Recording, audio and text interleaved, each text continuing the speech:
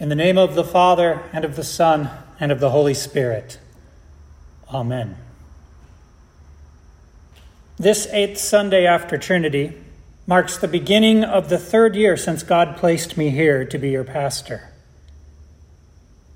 It is fitting that the text for this occasion should begin with Jesus' warning, "Beware of false prophets who come to you in sheep's clothing, but inwardly are ravenous wolves. You will recognize them by their fruits." The greatest threat to the people of God today is not a virus, not a financial shortfall, not dwindling attendance. In the days of Rome, the greatest threat to Christians was not the lions of the Colosseum or the soldiers of the emperor. The greatest threat to the church is and always has been false teaching. We can trace this all the way back to the original false prophet who asked Eve, "Did God really say?" Jesus tells us 3 things about false teachers. They wear sheep's clothing, inwardly they are ravenous wolves, and they can be recognized by their fruit. What do these things mean? Let's start with the first. They wear sheep's clothing. This means that false prophets intentionally deceive with their appearance. They are not actually sheep. They are not true members of the church, and yet they appear as though they are. Jesus said, "My sheep hear my voice, and they follow me." False prophets are not Jesus' sheep because they do not listen to the words and doctrine of Jesus. They promote their own teachings instead. And just as they look so very much like true sheep, so their words sound very much like the true words of Jesus. In fact, the words of the false teachers may actually sound better than the words of Jesus. Jesus will say, "Turn from your sin lest you perish." False teachers would never say something so harsh. Instead, they will say, "There's no need to repent. God loves you exactly the way you are. Love is love." From Adam until now, false prophets have been tolerated and even encouraged within the church. Why?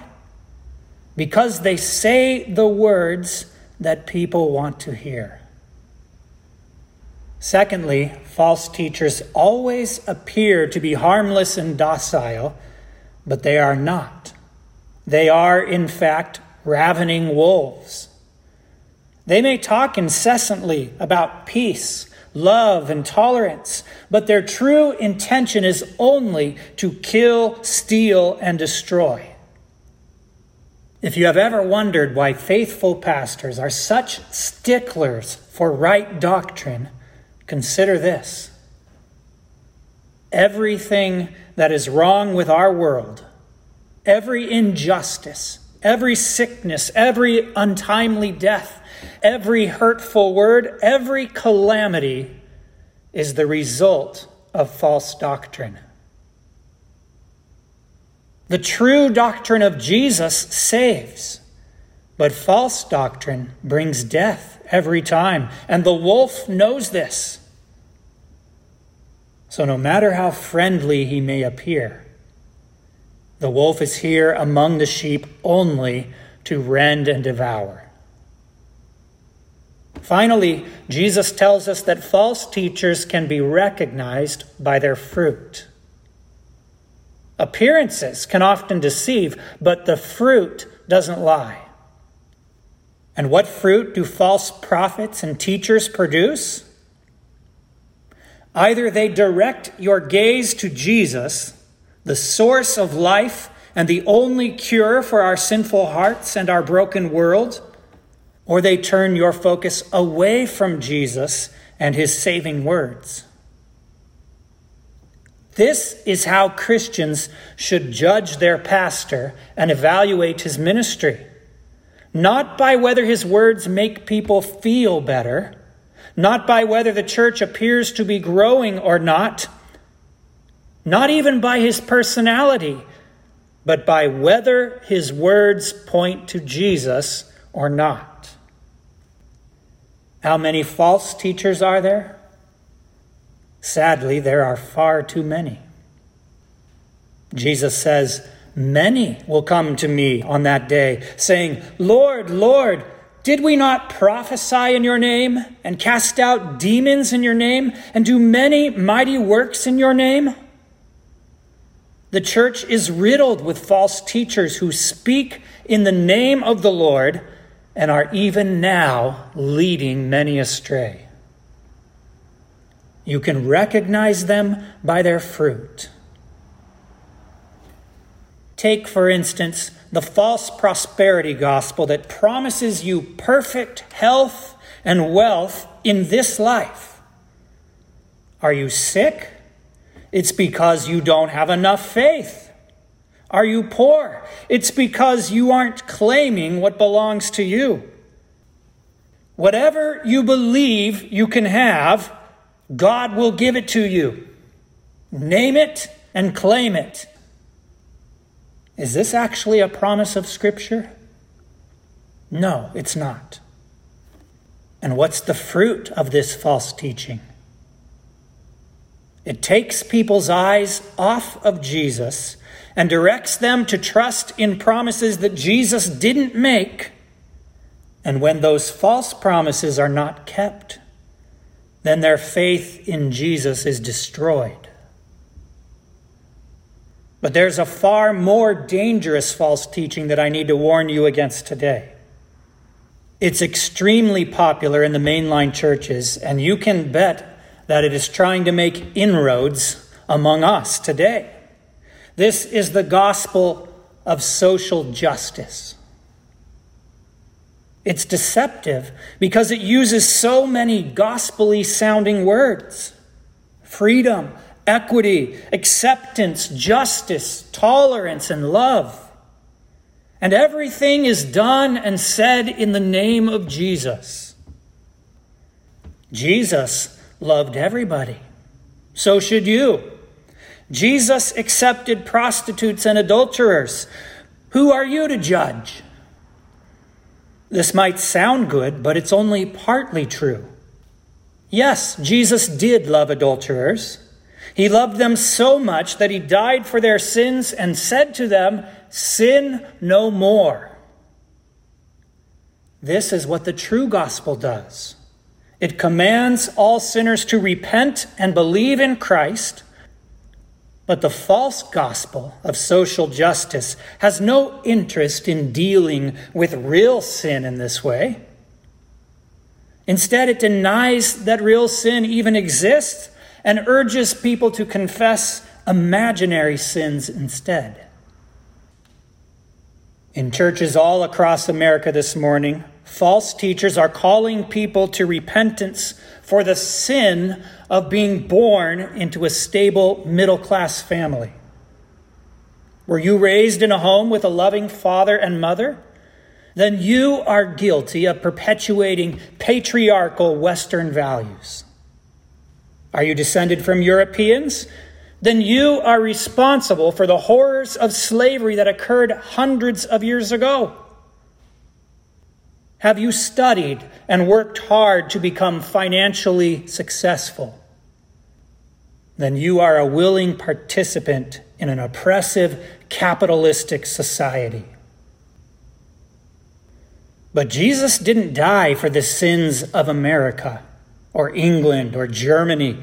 He didn't suffer and bleed for countries or classes or ethnic groups. He died for actual people, real people, all people. There's a great debate raging in our country right now over whose lives matter. But Jesus answered that question decisively 2,000 years ago when he died for all. That's the end of the argument. All means all.